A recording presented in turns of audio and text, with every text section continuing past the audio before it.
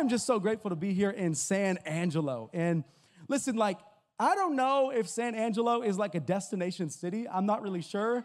I've never been here before in my life. First time ever in San Angelo. So it may not be a destination city, but can I just say something? This is a destination church. And I believe that people from all over the world will come to see what God is doing right here, not for San Angelo's sake, but for Celebration Church's sake. What God's doing here is nothing short of a move of God. What you're sitting in right now is an anomaly. This is not happening anywhere else. This is straight up a move of God. You need to understand that. Listen, it was said of Jesus' hometown, can anything good come out of Nazareth? How about the Savior of the world? Can anything good come out of San Angelo? How about the next greatest move of God this world has ever seen? Come on, somebody. And that's what we're sitting in right now. That's what we're sitting in right now. Hey, listen, I have a word that I've been praying and I've been prepping for, and I'm so excited to jump in. Anybody ready for the word? Come on, do we got any Bible junkies in the room? Come on, you love the Bible? You love the scripture? Come on, let's go to Nehemiah chapter number 6. I'm going Old Testament tonight. You know it's about to go down when we're going Old Testament. So Nehemiah chapter 6, I'm going to be in verse 1 right off the bat to verse 9. If you have your Bible YouVersion app, you can open the app and read along with me. I believe it will be on the screen. Nehemiah chapter 6, verse number 1. It says this. Now when Sanballat and Tobiah and Geshem, the Arab, and the rest of our enemies heard that I had built the wall and there was no breach left in it, although up to that time I had not set up the doors and the gates, Sanballat and Geshem sent to me saying, hey, come and let us meet together at Hakkephirim, I'm just doing my best on that, all right? Hakkephirim in the plain of Ono. Oh no. I want to insert a dad joke right there, but I am resisting, okay? In the plain of Ono. But they intended to do me harm. And I sent messengers to them saying, listen to this, I am doing a great work and I cannot come down. I'm going to emphasize that. I am doing a great work and I cannot come down. Why should the work stop while I leave it and come down to you? Hey, I'm going to hop, skip, and jump over to verse 7. So go to verse 7 with me. And it says, and you have also, this is a threat and a lie from these enemies of Nehemiah. It says, and you also have set up prophets to proclaim concerning you in Jerusalem. They're making up a lie. There's a king in Judah. And now the king will hear of these reports. So now come and let us take counsel together. Then I sent to him saying, no such thing as you have said has been done, for you're inventing them out of your own mind. For they all wanted to frighten us, thinking their hands will drop from the work and it will not be done. But now, O God, where does he turn his attention to? He says, now, O God, strengthen my hands. Hey, let's jump over to verse 15 and 16 for just a second. It says this, so the wall was finished. Nehemiah did not succumb to the temptation to go meet these suckers in the plain of Ono. He resisted that invitation, and here's the result. So the wall was finished on the 25th day of the month of Elul in 52 days. And when all our enemies heard of it, all the nations around us were afraid and fell greatly in their own esteem. Check this out. For they perceived that this work had been accomplished with the help of our God. Listen to this. The same enemies that were ridiculing and jeering at and making fun of this little remnant in Israel trying to rebuild and restore the city of Jerusalem. They're coming against them. They're opposing them. And yet they're trying to instill fear inside of these Israelites. Yet when they finish the work, when they finish the wall, the same enemies that were trying to strike fear into the Israelites were the same enemies that now were filled with fear, because when they saw the work that was done, they didn't just see the work, they saw God. And I just have come to say over your life, when people look at your life, I don't want them to just see you. I want them to see the God that lives on the inside of you. I want them, when they see Celebration Church and Celebration Young Adults, you know what the greatest compliment would be to your pastors? Not that, hey, that was a great experience. Hey, that worship was pretty good. Hey, that word was good. No, the greatest compliment that anyone could ever get in any ministry is when I went, I experienced Jesus Christ. I experienced the God of heaven. I met with God and I encountered him. That's the greatest thing that could be said when people see Celebration Young Adults. They're going to see, I saw God. God must be doing something. God is up to something in that neighborhood. God is up to something in that person's life. God is up to something in that church. Because in their own strength, they would not be able to do what they're doing. You know what's interesting about this story? It tells us that they finished this wall in 52 freaking days. I know I can say freaking because I hear Keenan say that all the time.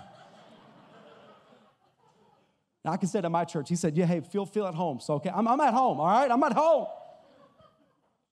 They built this wall in 52 days.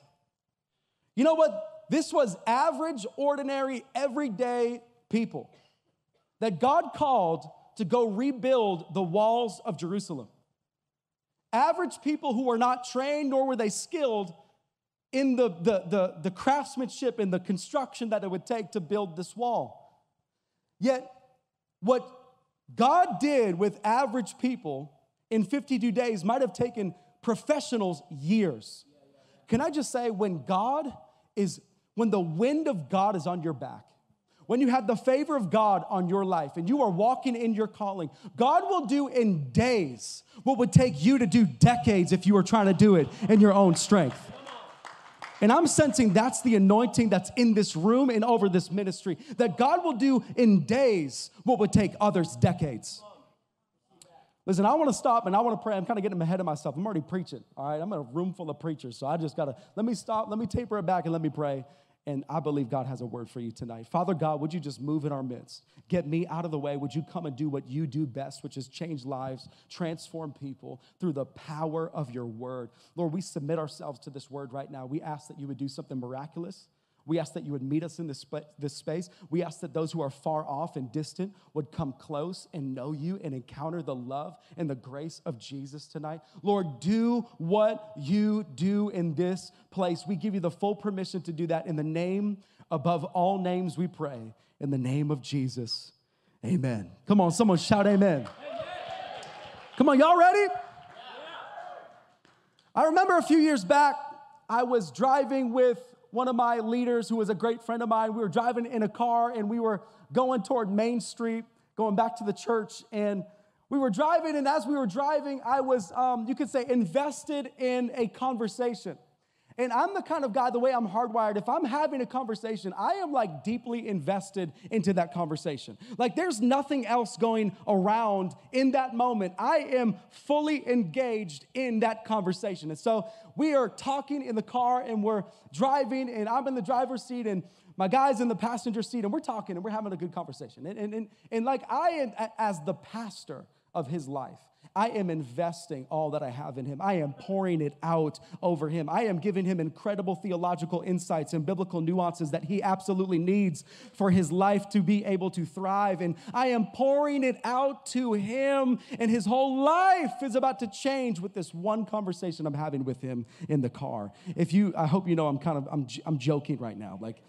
So I'm talking with him, and he rudely interrupts me. And I see his face. He looks at me and he goes, bro. I'm like, how dare you interrupt me like that? Who do you think you are? I am your pastor. And he's like, bro, do you know what you just did? And I'm like, what do you mean? What do you mean? I am articulating and pontificating to you things that you need. What are you talking about what I just did? He's like, you don't really know what you just did you? I was like, what happened? He's like, you just freaking blew through that red light and you had no idea. I had driven right through a red light, had no clue because I was distracted by this conversation that I was having with this guy. Hey, you know what? Distractions can be dangerous. And I am not here, I didn't come from Massachusetts to talk about vehicular safety protocols. I have come to say that distractions can be dangerous to the call of God on your life. Distractions can be dangerous to the call of God on your life. And this is exactly what's happening within the context of the book of Nehemiah in chapter 6. Nehemiah is doing a great work. To give you some idea of what's happening, Nehemiah has been called by God to leave his city of Persia. He was a Jew by birth, but he was living in Persia. He was serving directly under the king in relationship with the king. And he had permission to go back to Jerusalem to restore it, to rebuild it, to bring structure, to build the wall around Jerusalem. And this is what Nehemiah is doing. And he's in this moment, and he has this opposition in chapter 4, and we see it again here in chapter 6. We see this opposition where these neighboring enemies are coming against him. They're making fun of the work. They're like dropping stuff like, yo, if a fox jumped in the wall, that thing would tumble down. This is whack, man. This is weak. What the heck do you think you're doing? And they're making fun of it, and they're jeering at them, and they're ridiculing them, and they're scrutinizing what they're doing. And yet Nehemiah has this invitation in this moment that we just read from these three guys. They're enemies, and they say, hey, why don't you come meet with us in this plain, and like, hey, take a break and just come down to just have a meeting with us for just a moment. And Nehemiah responds with these words. And this is the crux of where we're going tonight. So I hope that you receive these words. He says this: the work that I'm doing is too great. I cannot come down to you. In fact, the title of this sermon is I Cannot Come Down. I cannot come down. Because what I'm doing is too great, and what God's put in my life is too great. I cannot come down to you. Can I just remind everyone in this room something really maybe simple, but maybe you've never heard this in your life? There's a call on your life.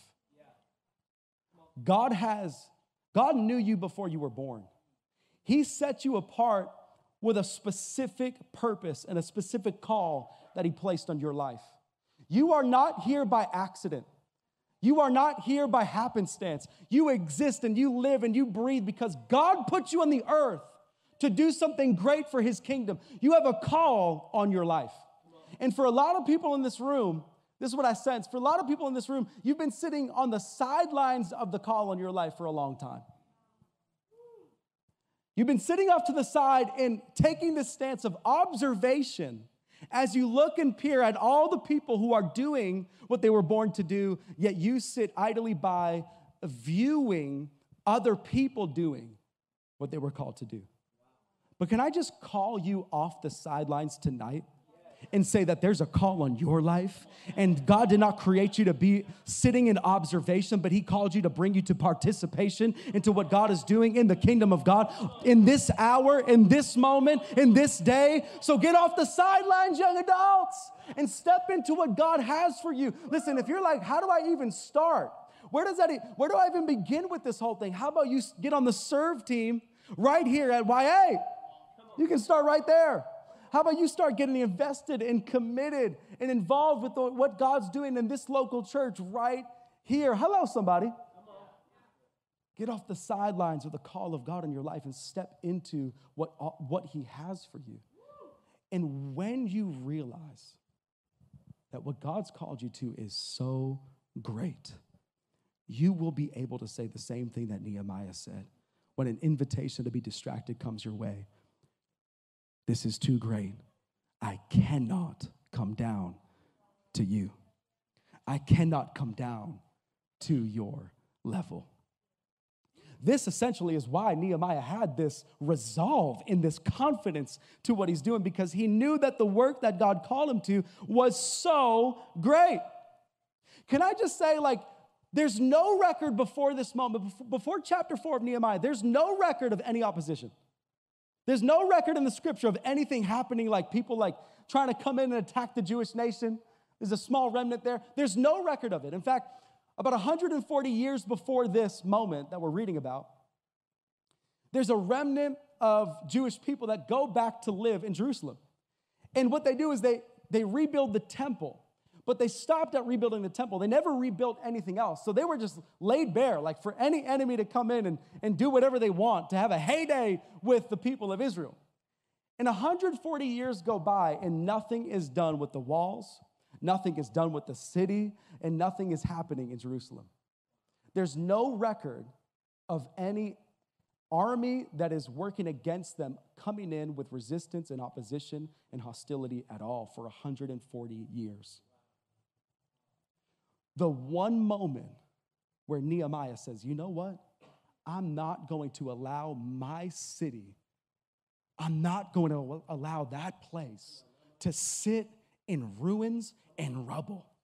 I'm going to do something about it. So he leaves Persia, the comfort of his career. He leaves the comfort of Persia to go back to a place that's sitting in ruin and rubble so that he can partake in building something around, building the walls and rebuilding the city of Jerusalem. Can I just ask you a question?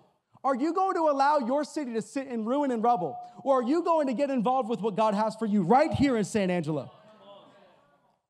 And so Nehemiah does something about it, and he responds to this call to go to Jerusalem and to start rebuilding this place. And you know what's so interesting?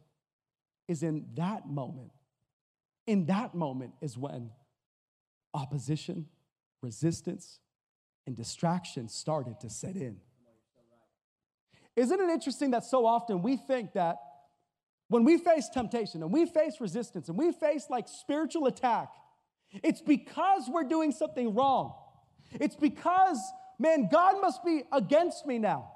A young man recently came up to me in our ministry, and he was like so confused and so shocked as to why there was so much like resistance in his life right after he started pursuing Jesus and the call on his life. He was like, what in the world, Pastor Caleb, is happening? Like, I feel like I'm more tempted than ever. I feel like there's a spiritual attack against me. I feel like there's resistance working against me. What in the world is happening? I said, oh my gosh.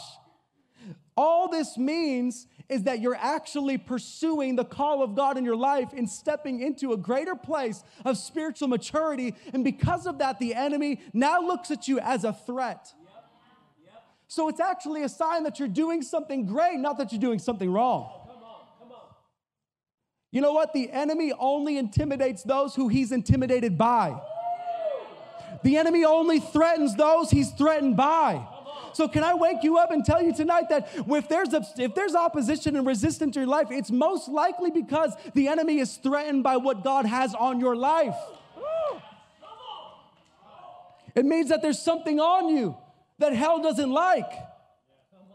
It means that hell is about to lose something because you're stepping out and into something great. Come on, preach.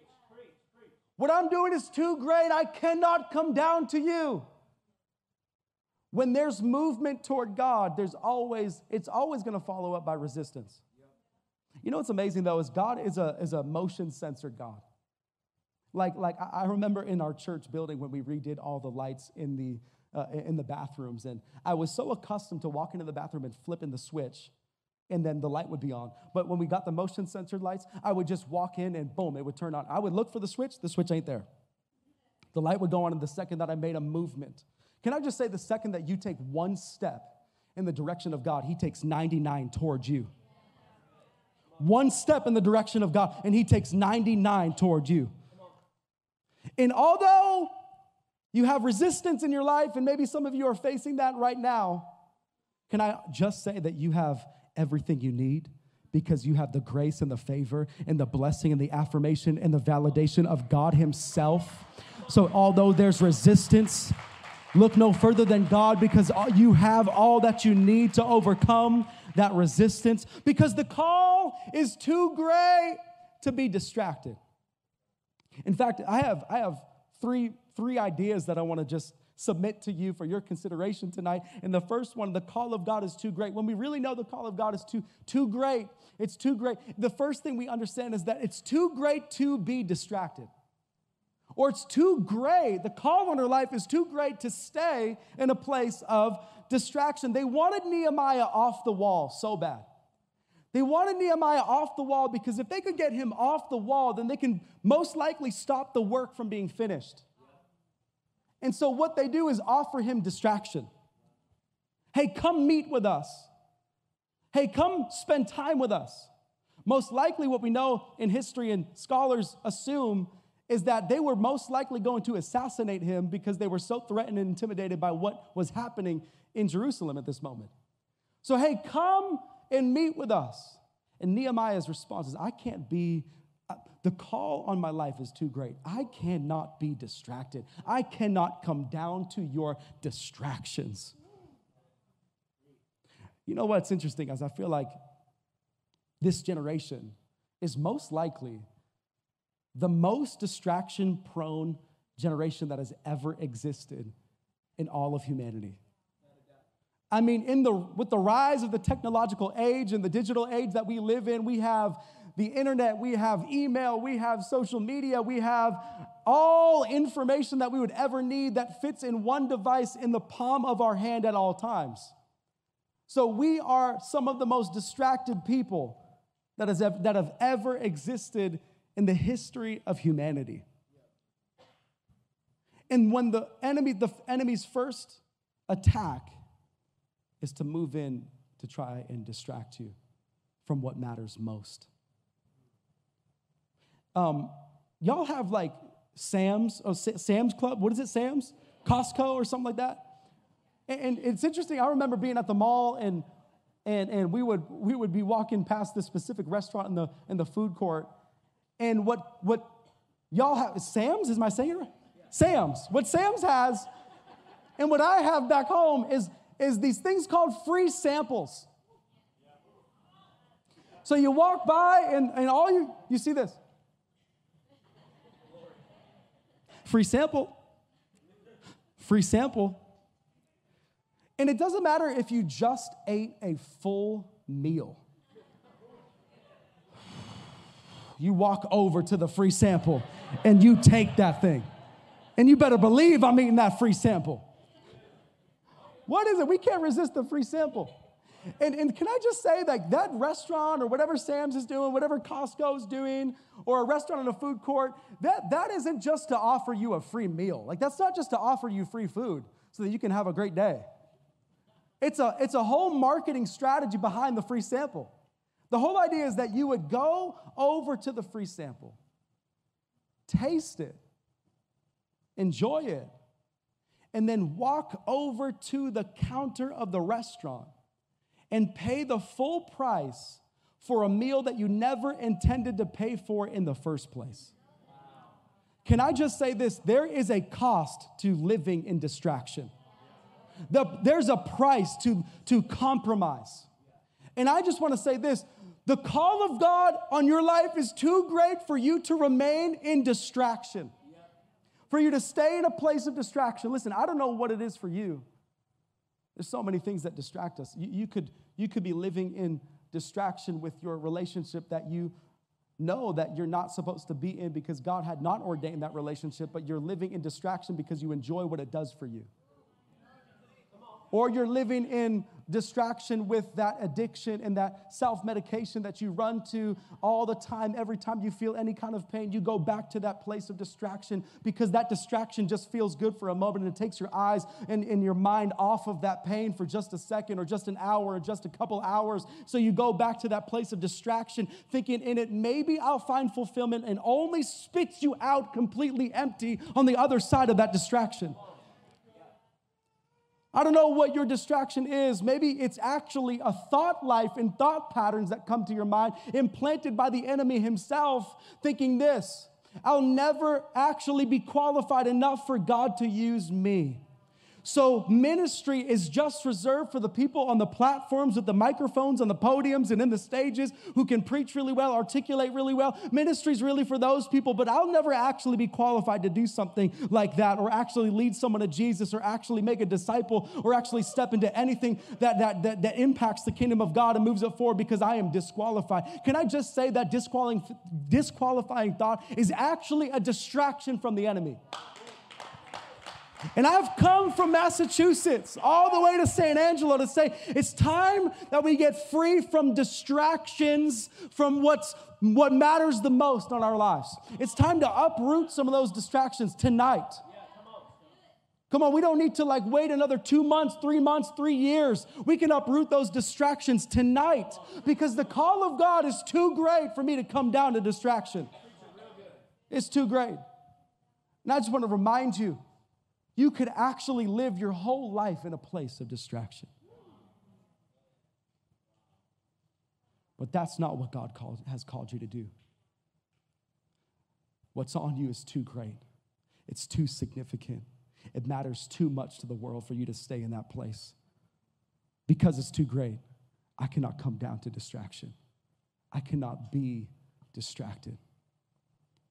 Hey, the second thought is this. The call of God is too great for me to be dominated. It's too great for me to be dominated. Nehemiah chapter 6, I had skipped over these verses, but I think it's pertinent and important to go back to them in this moment. Nehemiah chapter 6, verse 7 and 8, it says, "And you have also set up prophets to proclaim concerning you in Jerusalem. There's a king in Judah. And now the king will hear of these reports. So now come and let us take counsel together. Then I sent to him saying, no such things as you have said have been done, for you're inventing them out of your own mind."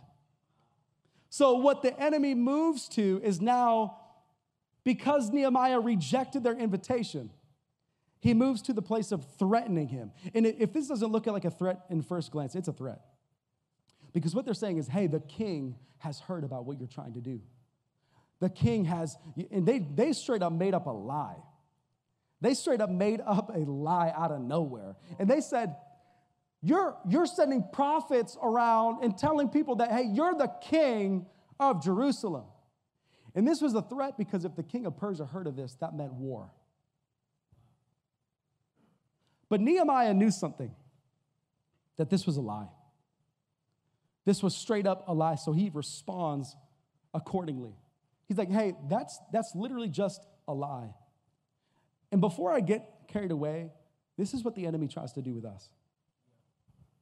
If he can't get us to be distracted, he moves to try to dominate and intimidate and threaten, to try to get us into a place of fear. And when I say fear, also a place of paralysis, so that there's no mobility and we're not moving anywhere or doing anything. You know what the enemy would love to keep you in a place of stagnation, if that's a word? He'd love to keep you in a place of just being stagnant and not moving forward, but just staying right where you are. No growth, no nothing. He would love to keep you right there.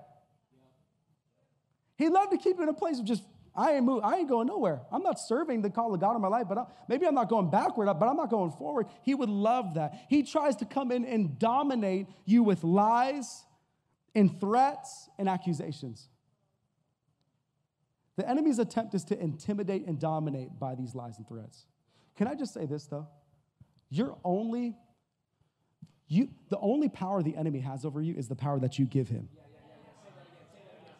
That's the only power that the enemy has over you.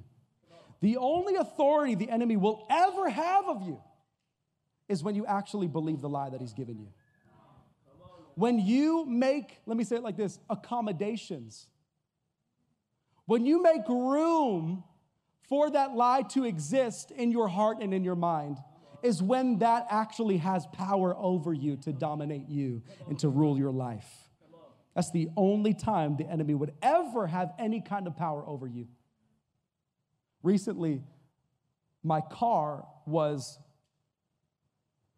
this is nasty, but recently my car, I opened up the door and I looked in the back seat and there was a freaking hole in the insulation in the seat of my car. And I'm like, and the insulation is spread out all over the place, and I'm like, what in the world is going on in my car? So I went to Google, because that's what we all do. I'm like, why is there a hole randomly in the back of my car? Why does it look like my insulation was chewed up and spit out in the back seat? So I looked it up, and apparently one out of every 10 cars, mice or squirrels break into. My car was broken into by a freaking squirrel or a mouse. Can I be honest with you? I felt violated. Like, what in the world is going on? Apparently, it's more common than I ever thought. This has never happened to me. But you know what I did? In response to this break-in, I opened every door of my car. I looked under every seat. I opened the hood, looked in the engine, took some things apart that listen, I am the farthest thing away from a mechanic, but I was taking parts off and looking in through air filters and air boxes and vents, and I was taking the seats off, looking under the seats, looking under the floorboards, looking everywhere for this thing that had broken into my car. And thank God, I actually had hired a person to come to my house and to detail my car. I wanted to make sure that there was no mouse in my car. And it's interesting that I'm talking about this, because why would we ever make accommodations for something that should not ever be in that space? Come on. Like, imagine with me for a second if I just knew there was a mouse in my car. By the way, it had apparently not enjoyed what it saw and then left. So first of all, it broke into my car, and then it didn't like my car enough, so it left. Double violated. Imagine with me for a second, I had left crumbs all over the seat. I'd left food out of my car. I had given this thing shelter. Imagine if I made a nest for this mouse. I curated a nest for this mouse to live in my car. That would be insane. Why would that be insane? It would be crazy of me to do that, because why would I check something in that needs to be evicted? Can I just say, why are we making space and making room and making accommodations for the lies of the enemy for 2 seconds? Why would we ever make room for the lies and the threats of the enemy to swirl around in our mind? Don't check something in that needs to be evicted. Listen, God has not called you to be dominated by these lies. The lie that you'll never be good enough, you'll never amount to anything. The lie that the past of the trauma in your life will always keep you in a place of shame and condemnation. You'll never actually grow out of it. Whatever lie is swirling in your mind, why are we allowing that and making accommodations for something that should never be in that space?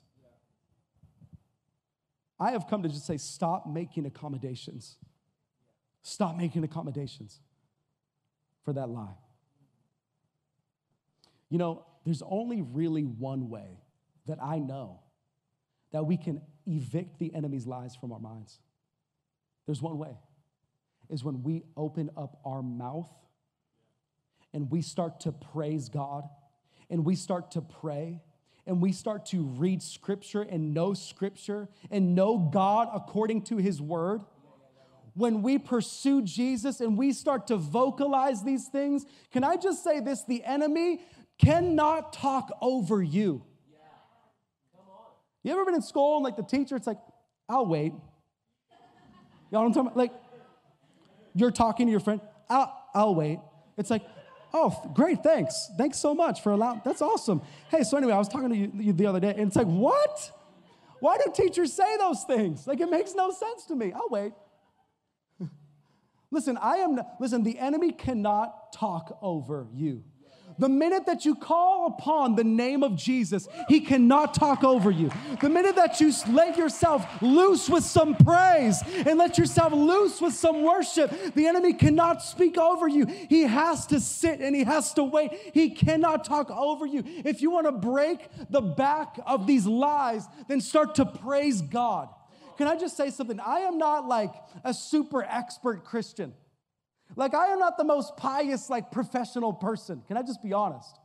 I know some things and I know some theology, but I am not a doctorate in theology, okay? But can I just tell you something that I have learned in my life? I have learned how to praise God no matter what is going on around me. In any circumstance, through hell or high water, you will find me praising God and giving glory to the name of Jesus. And every single time you open your mouth to give God some praise, the enemy has to shut his mouth because he cannot talk over you. If you would be committed to learning how to praise, to learning how to pray, to learning how to read Scripture, and to, listen, the Scripture is where we find out who we are. I love that portion of Scripture in Matthew where Peter identifies who Jesus is. And he's like, hey, you are the Son of God, the Christ who is to come into the world to save the world. You are the Son of God. And what does Jesus do? He responds and he says this, and you are Peter.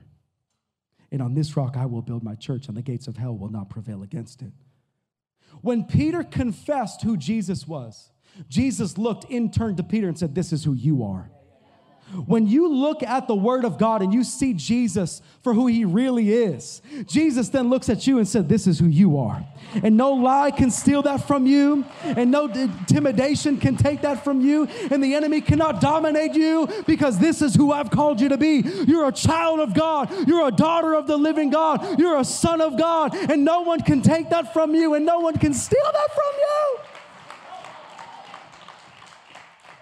Because the call is too great to be dominated by the lies and the accusations and the threats of the enemy.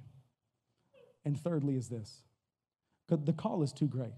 Come on, someone shout back at me. The call is too great. The call is too great. The call on your life is too great, ready, to be divided. To be divided. Can I just say, like, shameless plug for a second, what God's doing here at Celebration Young Adults is so amazing. You want to know why it's so amazing? Because there's a unity in this house. In fact, I was here last night while the team was praying and getting ready for this moment tonight, this event tonight. And you know what I saw, Pastor Keenan and Pastor Beth? I saw unity in this room. They were praying for you. They were getting ready for you. They were working hard. They were working as one. And you know what the enemy would love, and the enemy has a heyday in churches and in spaces just like this, is when the church starts to get divided.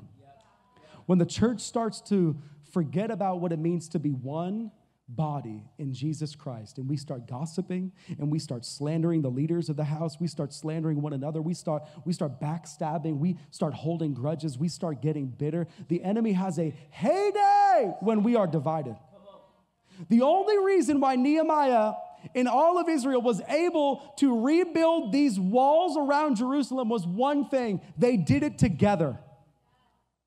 They had a unity and a harmony and a oneness to what they were building. And because they had a unity, they were able to accomplish in 52 days what would have taken years.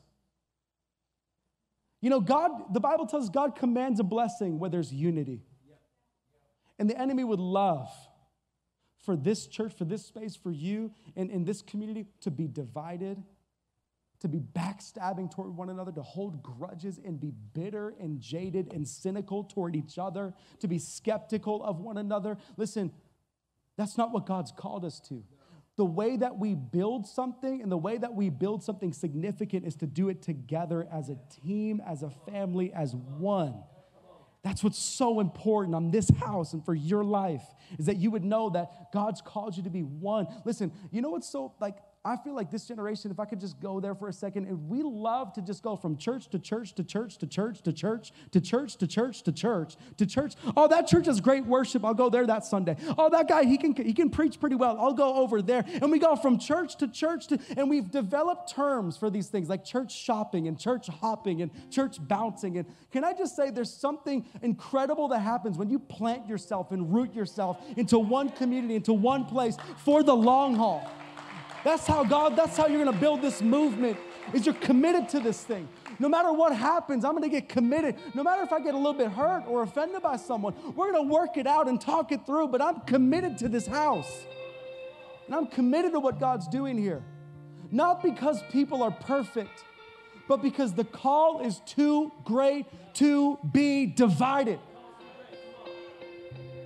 My brother Seth and I just recently, this past summer, what we used to do years ago when we were teenagers is we would do this thing called body boxing.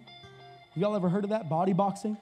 It's basically this. It's just bare knuckle boxing, and you would box each other waist up and neck down. So just the body, okay? So we would do this, me, Ben, and I'm a triplet if y'all didn't know that. There's 3 of me. We don't look anything alike or act anything. I'm the best looking, and I'm the most successful, obviously. But, and they would tell you the same thing. But so we grew up and we just we were wrestling, we were fighting, WrestleMania, shout out to that. And we were we were fighting and stuff consistently but we would practice on each other. We would do body boxing. So we would just be like duking it out and boxing each other. And I remember this one moment just this past summer, Seth was like, yo, remember when we used to body box? I'm like, yes. He's like, Caleb, you want to body box right now? I'm like, of course I do. So we literally went outside. Let's take this outside. We went outside and we started body boxing each other. We're just like throwing jabs and just like we're going at it. We're going at it. And there was this one moment, and because he has ridiculously long arms and I have short arms, okay? I'm kind of short. I'm 5'8.5", all right? What about it? You know? What about it? And because I'm short, I got to get in. I got to get inside. And so there was this one moment when I threw I think it was like a right uppercut. And I threw this right uppercut, and I by accidentally went above the neck, and I hit him in the chin. Hit him in the chin, and he's like kind of bounces back. He's like, ow, oh my gosh. I'm like, oh, what happened, bro? Like, what's good? He's like, man. He's like, dude, I think you chipped a tooth. I think, and like we went and looked at it. This dude chipped a tooth. Like for real. Like it was chipped, and I felt horrible. I mean, I don't know if I did, honestly. I kind of was a little bit impressed with myself. I'm like, I still got it, you know, but don't tell him I said that, all right? I still got it. You know, the Lord forgave me. Actually, I think he looked down and he's like, hey, well done, my good and faithful servant. That was a good shot. I'm proud of you. You know, the reality of this is like, as ridiculous as that illustration is, you know, one finger. If I had taken one finger and hit him across the face, there would be no damage. There would be no power. If I took two fingers, did the same thing, there would be no power to that. If I took even like an open palm and just smacked him, he might have been hurt, but it wouldn't have been the same damage.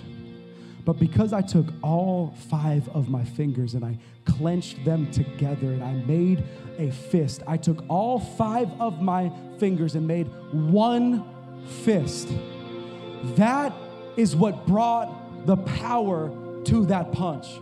Can I just say, when you are disassembled and you're over there and another person's over there and there's no unity and there's no connection and there's no commitment to one another, can I just say that you might be good by yourself, but can I just say, when you get connected to a body, that's when it does some damage to the devil. That's when it does some damage to his kingdom. That's when a real move of God starts to erupt in San Angelo as it is in heaven. Come on, somebody, get united and get connected and get committed to what God's doing right here in San Angelo. Because you might be gifted all by yourself, but can I just tell you, the second that you start getting connected and united with a body, that's when that's when something really powerful happens.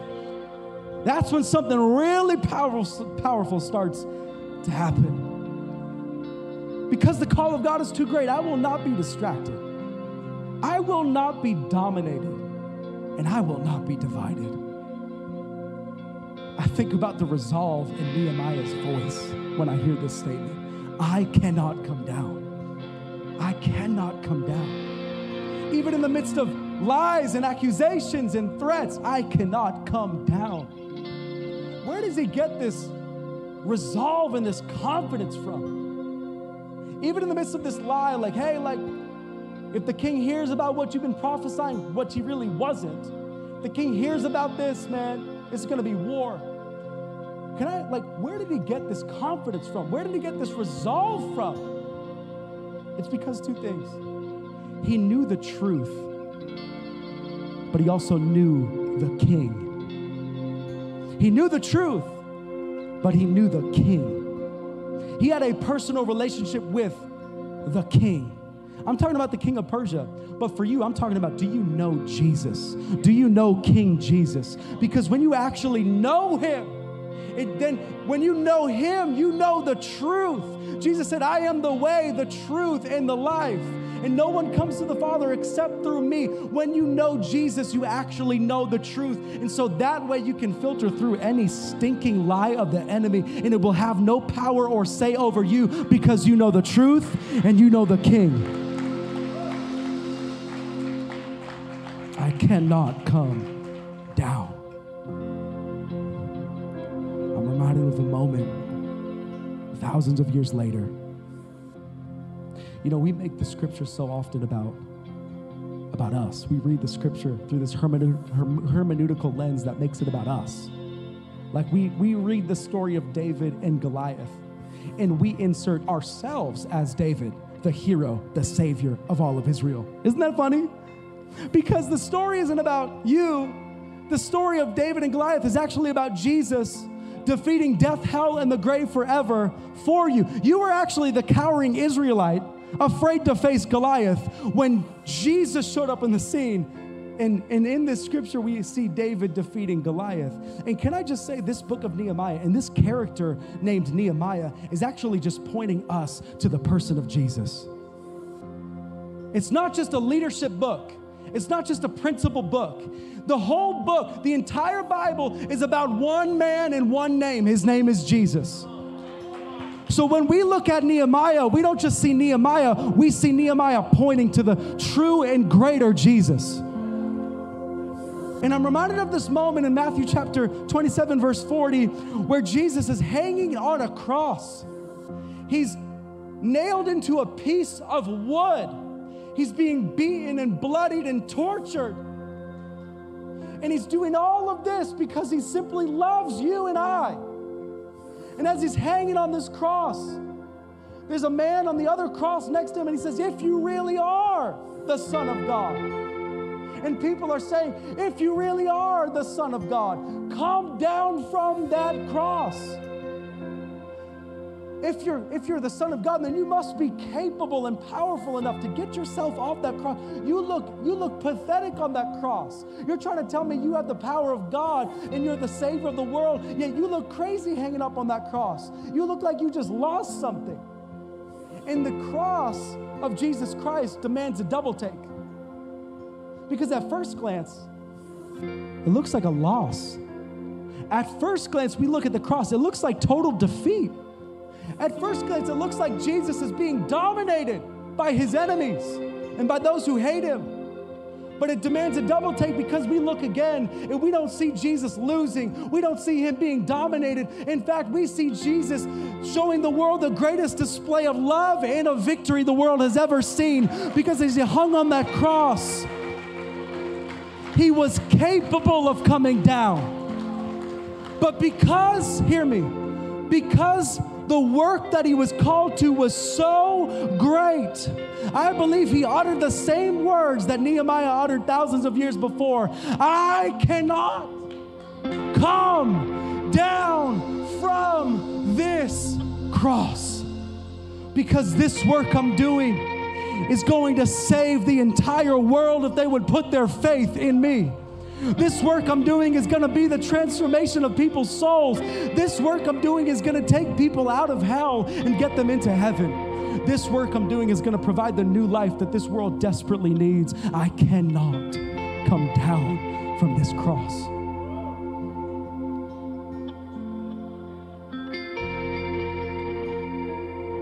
I want to tell you the same illustration I actually opened this message on, because I had my guy in the passenger seat, and I was driving, and I was distracted with our conversation. I actually drove through a red light. But can I just kind of take it a step further and flip the illustration? Because I enjoyed so much who I was with, I actually didn't stop at the things that I was accustomed to stop at. So the thing that you used to stop at, that pornography you used to be drawn to and watch, that relationship you felt like you needed, that thing that you used to be distracted by, that substance you used to feel like you had to go to, you actually don't stop at those things anymore, because you're simply enjoying who you're with now. Can I just say, all of Christianity and all of faith isn't a rule book about this is what you have to do, but it's about who you get to be with, and his name is Jesus. You get to be with Jesus. That's what it means to be a Christian. It's not about you got to do this, you got to do this, you got to do that. Oh, you definitely can't do that anymore. You can't say those things. You have to look like this, dress like this, be a part of this. That's not what faith is all about. You know what faith is all about? It's about knowing Jesus for who he really is and walking with him. And so the things that used to have a hold on you no longer have that same hold, because you're simply amazed and enamored and astounded by who Jesus really is to your soul. When's the last time you've been amazed? When's the last time you've been astounded by who Jesus is?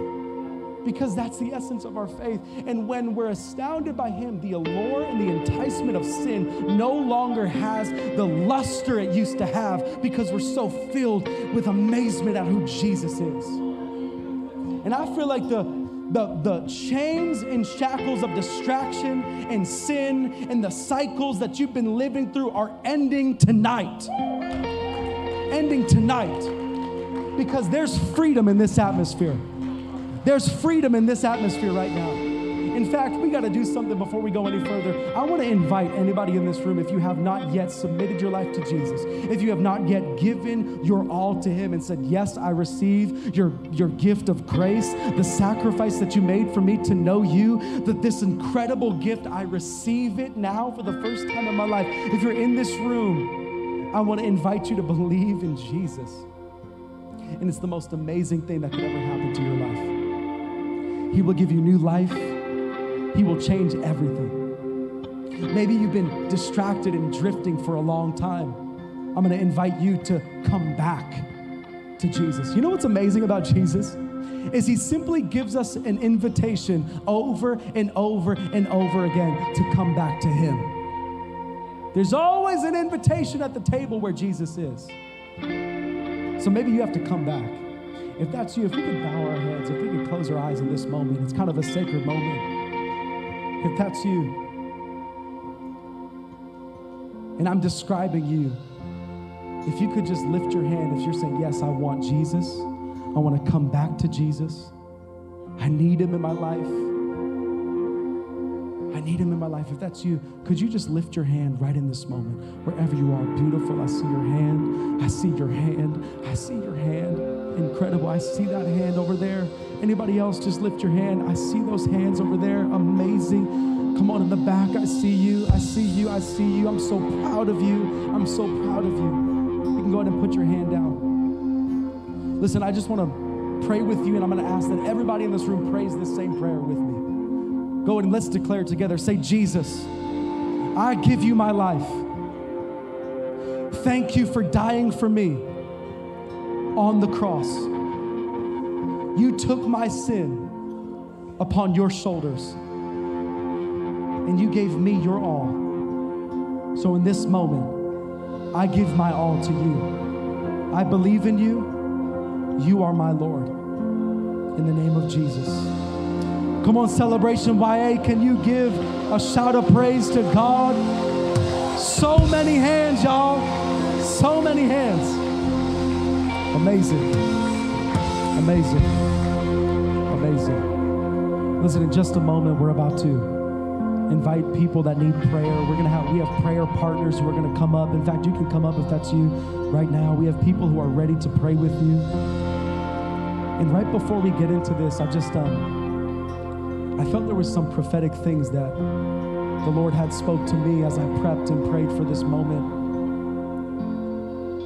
I feel like maybe, in fact, is your dad still here, Pastor Brandon?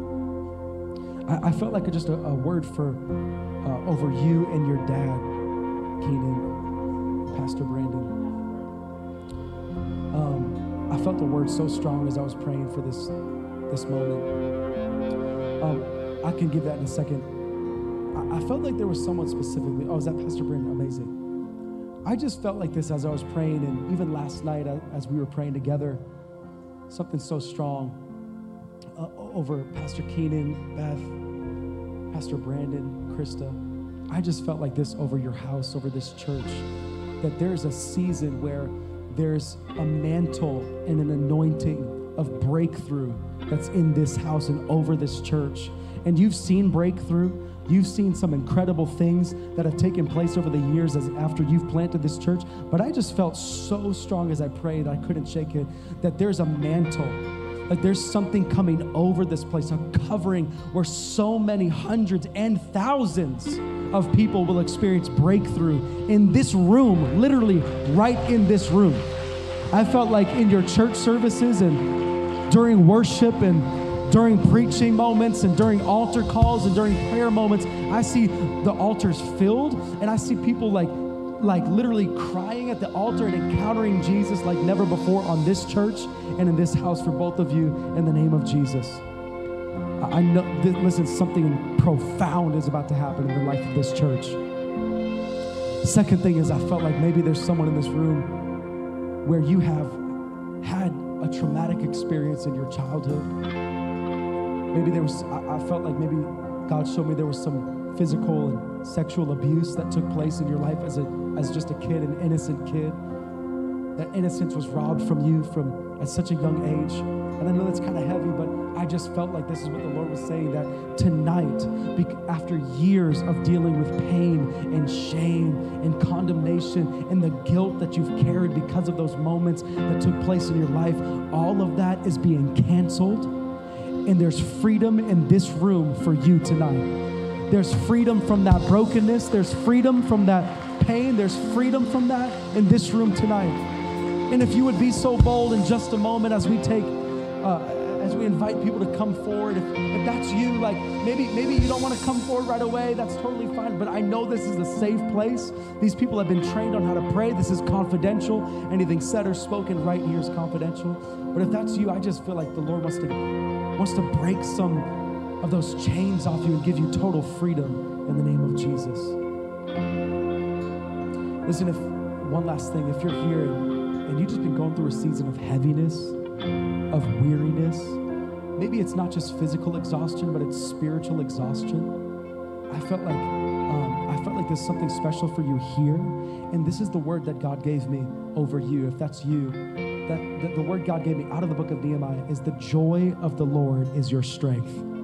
That when you have no physical strength, the joy of the Lord will carry you in those moments you have no physical strength. Because of your exhaustion, you hold on to joy, and joy will be your guidance, and joy will be what carries you through these moments in this season. But I just prophesy and speak that over you, whoever you are, in the name of Jesus. Hey, can we stand and can we get ready to worship and just praise God for what He's doing in this moment? Lord Jesus, we thank you. We praise you, God, that we will not live in distraction. We will not be dominated by the enemy. And we will not be divided in this house. But God, we will take on the call of God on our lives, Lord, and we will not settle for less. We will not sell our calling short, but God, we would step into it in the mighty name of Jesus, that the kingdom of God would advance and that there would be heaven in San Angelo in the name of Jesus. We pray. Come on, somebody. You can come forward. You can come forward. Come down here for prayer. Come down here for prayer.